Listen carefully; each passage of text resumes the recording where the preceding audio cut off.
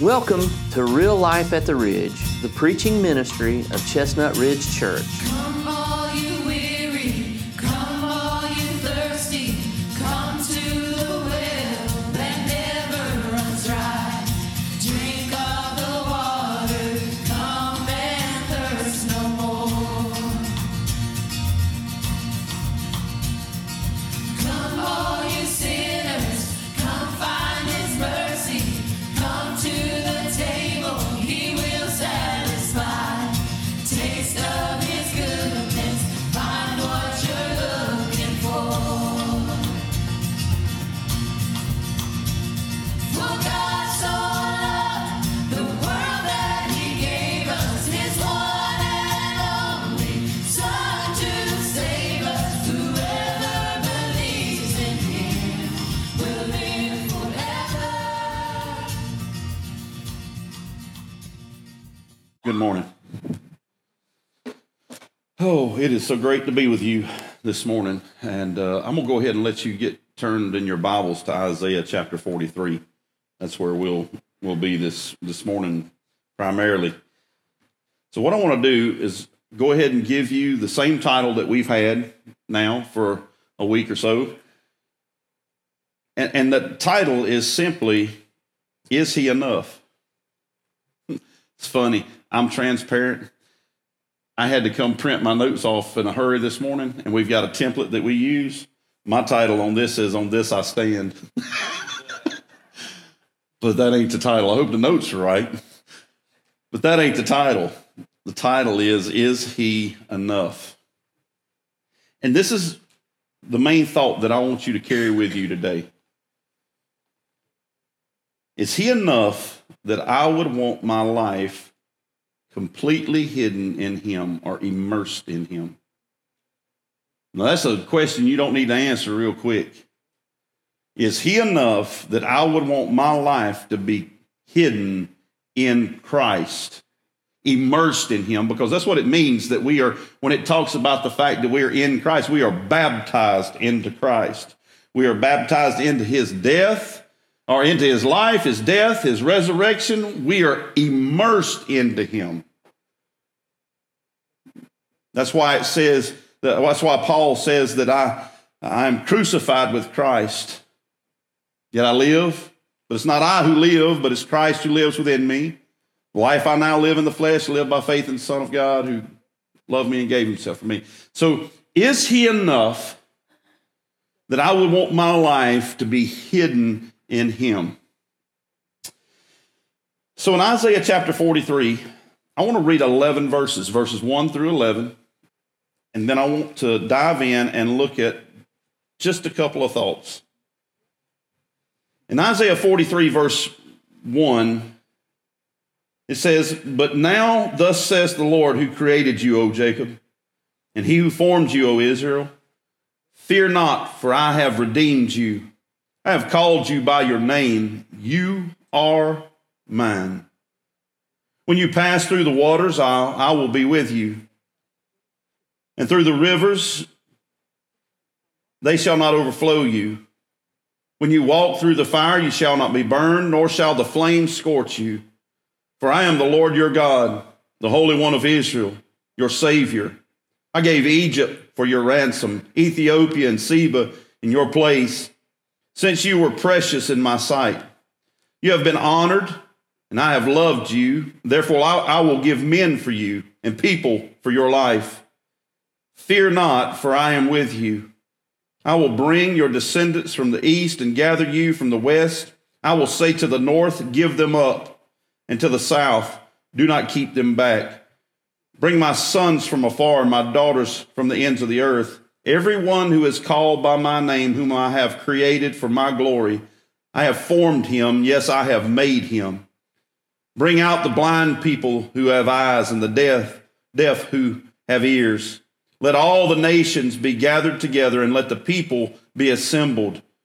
Who among them can declare this and show us former things? Let them bring out their witnesses that they may be justified, or let them hear and say it is truth.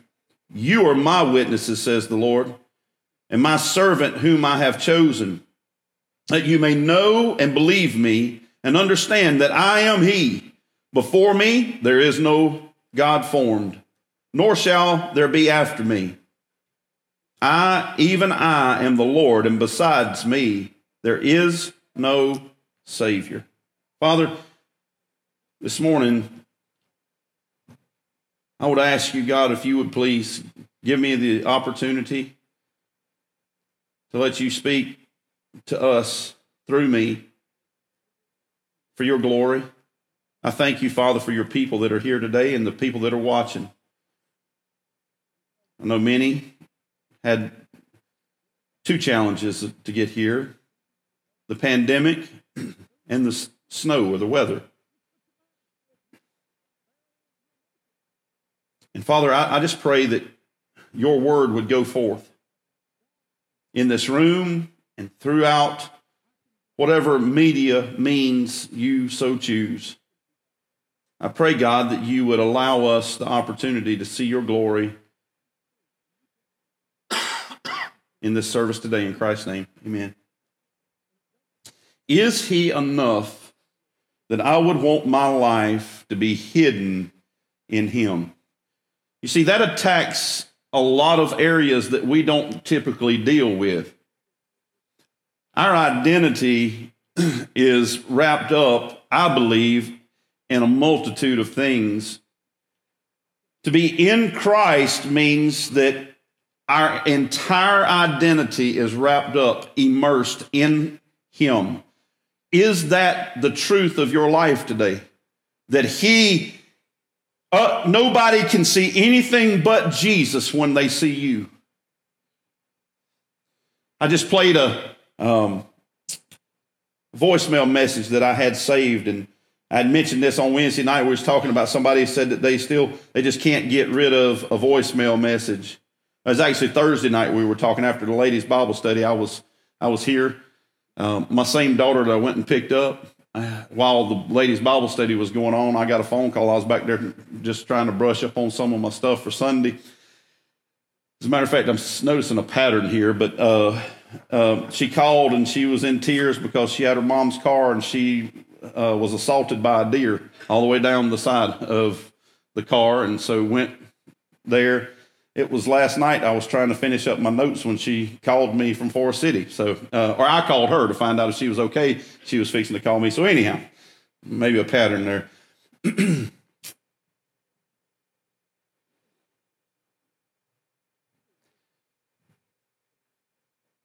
It's amazing. I was talking to them, and they were saying that they couldn't delete voicemails because of a loved one that had passed. Some people say that's crazy. And I said, I actually have, it takes me a long time to delete my contacts from people that that are very dear in my life, have been very dear in my life, and they pass away, and I just have a hard time deleting those contacts. So I went back reminiscing, actually Friday evening, and I was going through, and I even saved some voicemails of people. I've got a couple of voicemails of people that are saved on my phone, and I got to remember to record those things on a different place to save them so that I can keep them. So we'll get them on the safest place on earth, the iCloud, right? Yeah, it's kind of funny. I got a text message that Todd sent to me and Tim in a group. Tim got it at 3:30-ish one day. I got it at 11 something that night. It was funny. It's time stamped. Anyhow, and I've got some folks that I feel like may not be in my life much longer. That the Lord's probably going to take them, and I've got voicemails just in case I don't get another one, so that I can listen to them. The one in particular that I was listening to, and I was sitting there crying, Christy come by. She brought me a Kleenex and stuff and to dry my eyes with. It's a pastor friend of mine, whom you heard me probably speak his name a lot of times, Jerry Millwood. And I got to thinking, the reason I bring him up is because in my personal life, I'm not saying that he is the only one or the greatest one, but I don't know of anybody else in my life that ever lived in Christ any more than he did. He was Christ to me. When I seen him, it was the love of Jesus for me. And I know he was a person, still is, an individual, and I know you're an individual. But I think one of the hardest things to achieve in our life is to be who God created us to be, but be immersed in him. And I don't think you can be who God created you to be unless you are immersed in him. That every bit of your being is surrendered into Christ. Do you know that in the text we have that God, even just before in chapter 42, that God is talking about the discipline that he's had to give to his children, the people of Israel and Judah, God's people, that his chosen people. He's disciplined them. He's protected them. And even in our first verse, it says, but now, thus says the Lord, who created you, O Jacob, and who formed you, O Israel. He said, fear not, for I have redeemed you. I have called you by your name. You are mine. And if you're his today, I want you to hear that emphatically. That's what it is a very emphatic statement. It's not, you are mine if you act right. You are mine if you do this or don't do that. No, he says, I formed you. I chose you. You are mine. So that is a declared thing. They belong to him. Israel was formed and kept by his power. No one or nothing could destroy her, and they can't today either. But don't you forget, he formed the church. And the church is not a building. The church, that's you. He called us out. He is building us into a holy building for his purposes. And just like Israel, sometimes it may look like the church is fixing to be destroyed. It may look like that everything in Christianity is about to fall on its face. But see, God did with his people back then. He would allow enemies to come and to overthrow them, but he never would let them be destroyed. You're seeing and you will see what God does with his church. But don't you ever forget that he has the power to redeem her. He has the power to restore her. He has the power over those enemies. Which leads me to the first thing I want you to settle into your heart. If he's enough to defend you, he's enough to destroy you. If he's enough to fight off every adversary that you have that you can't overcome yourself. And I don't know if you are that person that would admit that there are things out there that are greater than I am. I mean, we as a world, not just as a nation, not just as a state, we as a world have been brought to a stop in fear of catching a virus that would take us out of here potentially. We go, God, where are you at in the midst of this? He's not off the job. He's very much on the job. But just because we see things happening to us and around us, and we see things that seem to be out of our control, it doesn't mean that God's not working. God works. Listen to what he says here. Listen, I'm going to go back to chapter 42 for a moment. I'm going to go to verse 21. The Lord is well pleased for his righteous sake. He will exalt the law and make it honorable. But this is a people robbed and plundered. All of them are snared in holes. And they are hidden in prison houses. They are for prey and no one delivers, for plunder and no one says restore. Who among you will give ear to this? Who will listen and hear for the time to come. Who gave Jacob for plunder and Israel to the robbers? Was it not the Lord? He against whom we have sinned, for they would not walk in his ways, nor were they obedient to his law. Therefore he has poured on him, he, capital H, poured on him, lowercase h, the fury of his, capital H, anger, and the strength of battle. It has set him on fire all around, yet he did not know, and it burned him, but he did not take it to heart.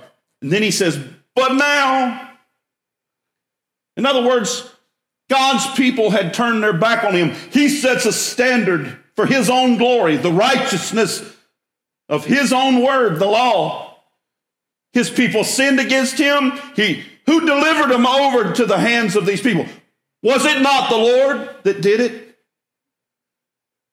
And then we come and he says, but God, he chose you. He's keeping you. He can redeem you. He is your Savior. Though the waters may rage, though the fire may burn, you will not be destroyed. Just remember this. As a matter of fact, just remember it like this. Just like I said, if he's enough to deliver you, and we love to see God deliver us, don't we? We love to come up out of the Red Sea and be praising God. God brought me through. But just remember, the same God that can deliver you, he can destroy you too. And that's a missing element in our preaching a lot of times in the day that we live. Is that, yes, God is a God of love, but he's a God of wrath too. And he is very, and this is something I want you to carry with you, he's very serious about his name. He's very serious about his glory. He won't share it with anybody, and he only does what he does for his great name's sake. It kind of irritates me some as a biblicist when I hear people talk a lot of things about, oh, God did this for me, God did this for this person, and God did. No, ultimately, God does what he does for his glory. Let that sink in for a moment. We are benefactors. We are benefiting off of the goodness of God. Does God love you? Yes. But you got to understand it was his choice to love you. And he loved you to bring glory to himself. He made you to bring glory to himself. And even the ones that he would give as a ransom. When the Egyptians were drowned in the sea, when they were chasing the Israelites, God received glory out of that. And that's a tough thing to, it's easy. It's easy when it's the person that's chasing you. It's different when he does it to the person that's walking with you.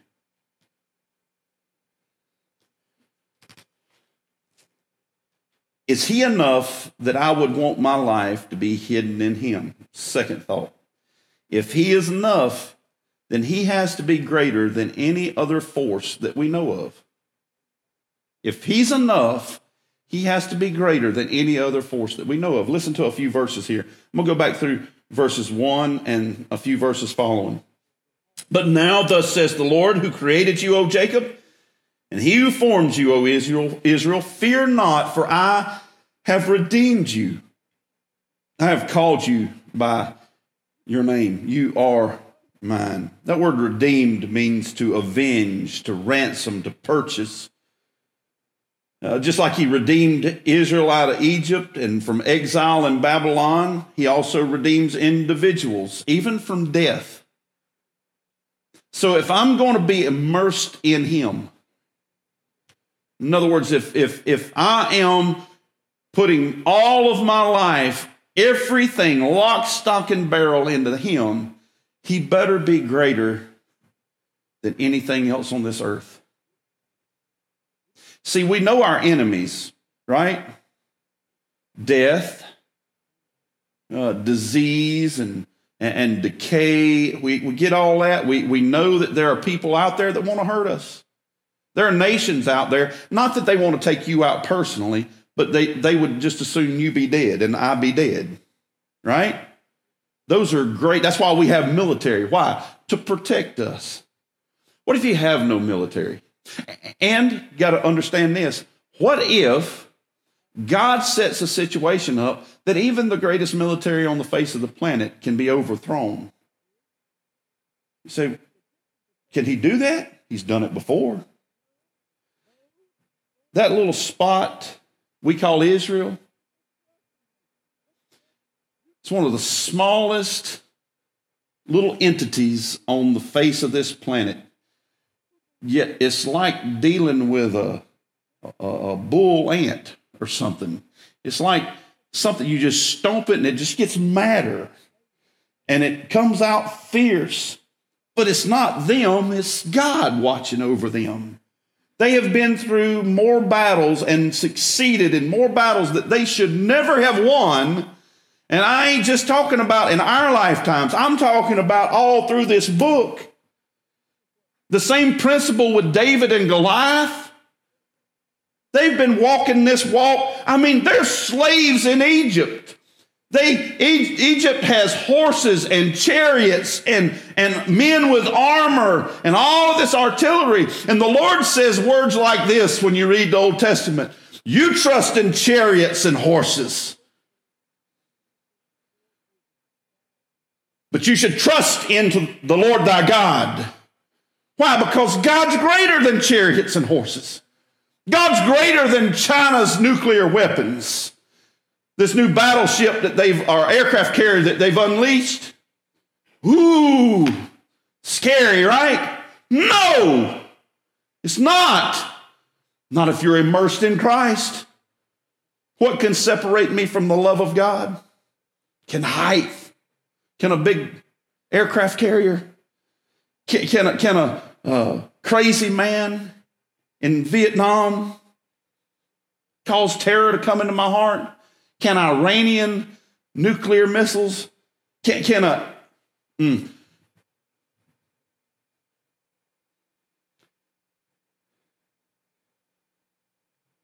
got to choose my words here. Can a pawn that can't even speak, but that's driven by the desires of wicked people around him, separate me from the love of God which is in Christ Jesus? No. Why? Because nothing can separate us from the love of God which is in Christ. Nothing can. If he's going to be enough, is he enough? If he's enough, he's got to be greater than any other force on the face of this planet. He's got to be greater than any person that has said anything to you. He's got to be greater than you, because you got to understand, God not only saved Israel from outside enemies, God saved Israel from his inside enemies. In other words, from themselves. Even the crazy mistakes that they made themselves, God still saved them, preserved them. There is evil at work in the world today, right? But you understand God's not struggling to hold it back. Don't get the picture of God going, yo, hurry up. We got to get this thing done. You got to start acting right because I barely can't hold them back. Man, that's not my God. My God uses them as puppets in a theater. That God, and I want you to understand, these are things I want you to understand about God, because we always want to paint a picture of God that makes us feel calm within ourselves. And see, the reason is because we don't want to be immersed in him. We don't want to take our lives and say, here's my life, Lord, lay it down right here. I'm putting it in you. And that's where it's going to stay, God. see, that's not what we do. What we do is we want to keep some identity. We want to keep some for ourselves. God's not struggling to hold it back. And God's not struggling because you are doing the things that you're doing. Doesn't mean that he doesn't want you to be drawn close to him. He does. He says, come to me, all you who labor and are heavy laden, and I will give you rest. Take my yoke upon me. Take my yoke upon you and learn of me, for my yoke is easy and my burden is light. He wants you to come to him. He wants you to immerse yourself in him, that you would hide his word in your heart, that you wouldn't sin against him. He wants that, and he wants you to know that there's nothing in this world, not even you, that he can't control.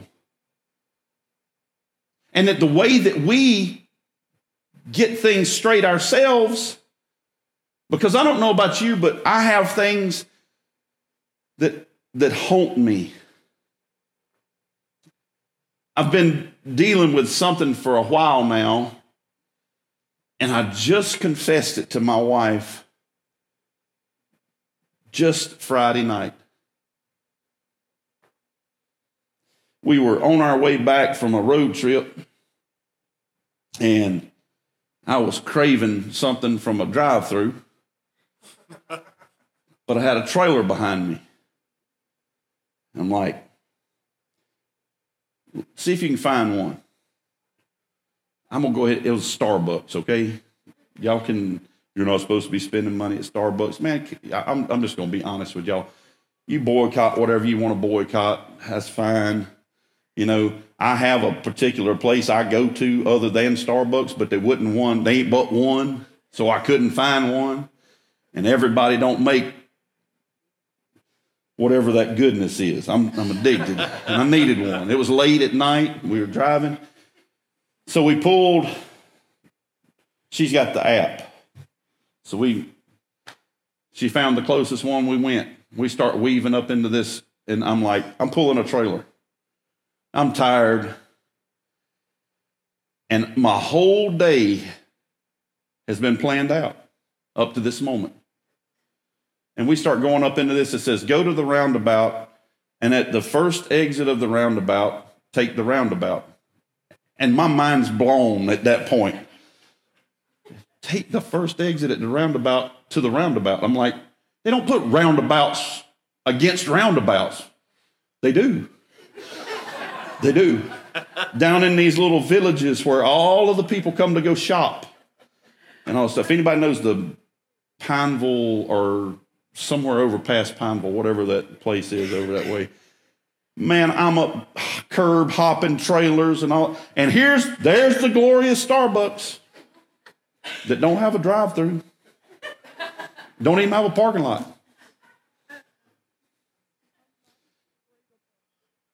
We go to another one. I got people honking horns at me, waving at me with one finger, and you stupid redneck, you know, and they're going around. I'm like, and I was flannel shirt, camo hat, you know, and I'm sitting there going, we're right, but it ain't helping me at the moment. And in my life, the walls are closing in. She don't understand it completely. So she's doing what anybody would do. Calm down. And I'm losing it. I'm losing it. Everything's closing in. I can't even talk. I'm stuttering. I can't make a decision. And anybody would their world together would just say, hey man, you just need to pull it together. Just calm down, pull it together. Can't. I can't. And I told her, I said, honey, because she's over the last couple of years, I've gotten to where when I go somewhere, I have to have a plan. I have to know where we're going. I have to know what I'm driving. I need to know all the details of it so that I can get everything together, because if something is outside of the parameters that we've got set, I can't cope. I don't know what happened. A few years back or several years back, it's almost like something popped in here. I've always, up to that point, always been in control of my environment. Always. I've just always had, but I always knew my environment too. And I told her, I said, I know, because she goes, why have you always got a plan? Can't we just get in the car and just ride? And I finally told her, I said, I can't. I said, if that's what we're going to do, you got to drive, because I can't. And she's claustrophobic. I said, you know how it feels when I corner you up on the couch with a pillow and try to smother you? This is all in fun now. This is all, I love, anytime I sit beside her, I keep scooting over and getting tighter. And I pay for it. I mean, I promise you, I'll pay for it. But she starts hyperventilating. I said, you know how you feel? I said, I think that's how I feel when the plan starts unfolding. And I said, my coping mechanism is to have the plan.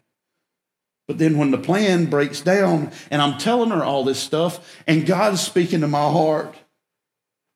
And this is what God, I want you to hear me. God knows me. God may very well be the one that broke the rubber band inside of me and that has me like this. And so I'm talking to her, I'm praising him, going, God, you know me, you made me.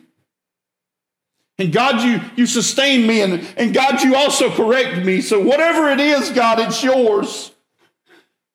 I want to live whoever I am. Whether I've got legs or don't have legs, whether I have eyes or don't have eyes, whether I have the ability to handle a situation like that or don't have the ability, God, I'm yours. But I also need to repent, God, because it was a choice that I made to do the things that I did when we were circling around in those places. The things that I thought, the things that I said. See, the thing that would be in me that's messed up does not give me a right to do wrong. And we live in a world today where that's twisted. As John MacArthur said, we call the thing that's going on inside of us, sin now it's a sickness, it's a disease. And so we think we need therapy when the Bible says we need to repent. See, so God knows who you are, and so who you are does not scare him. You ever heard it said we're our own worst enemy? Just remember, God's not struggling.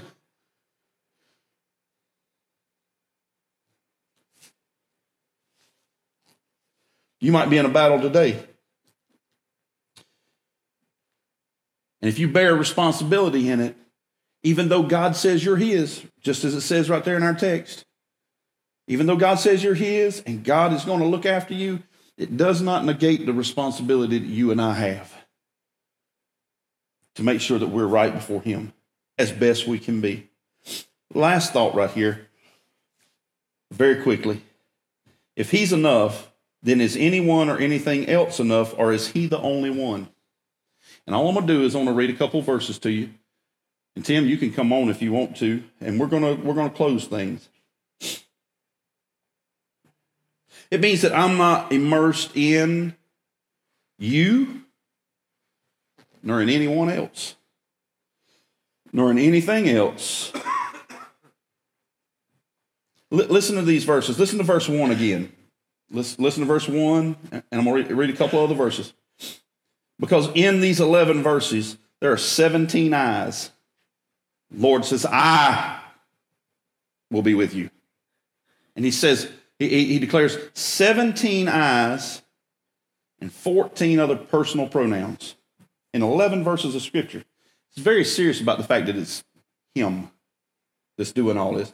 But now thus says the Lord, who created you, O Jacob, and he who formed you, O Israel, fear not, for I have redeemed you. I have called you by your name. You are mine.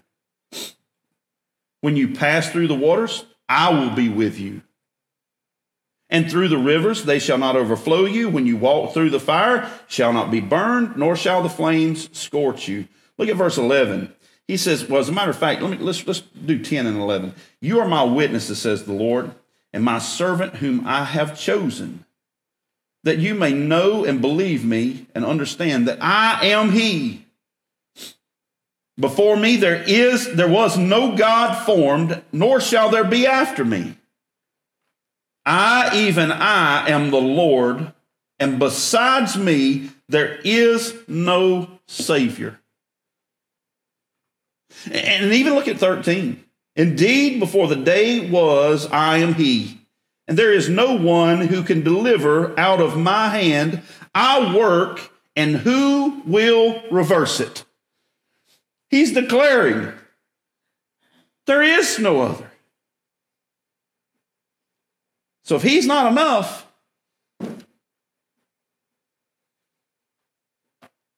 there are no other choices. Man's exhausted everything else. We've exhausted it all.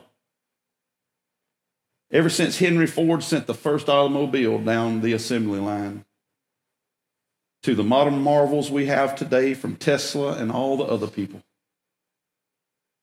It doesn't matter what next model they come out with. And can I just say this?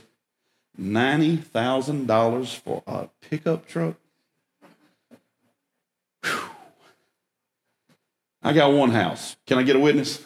I don't need a nothing.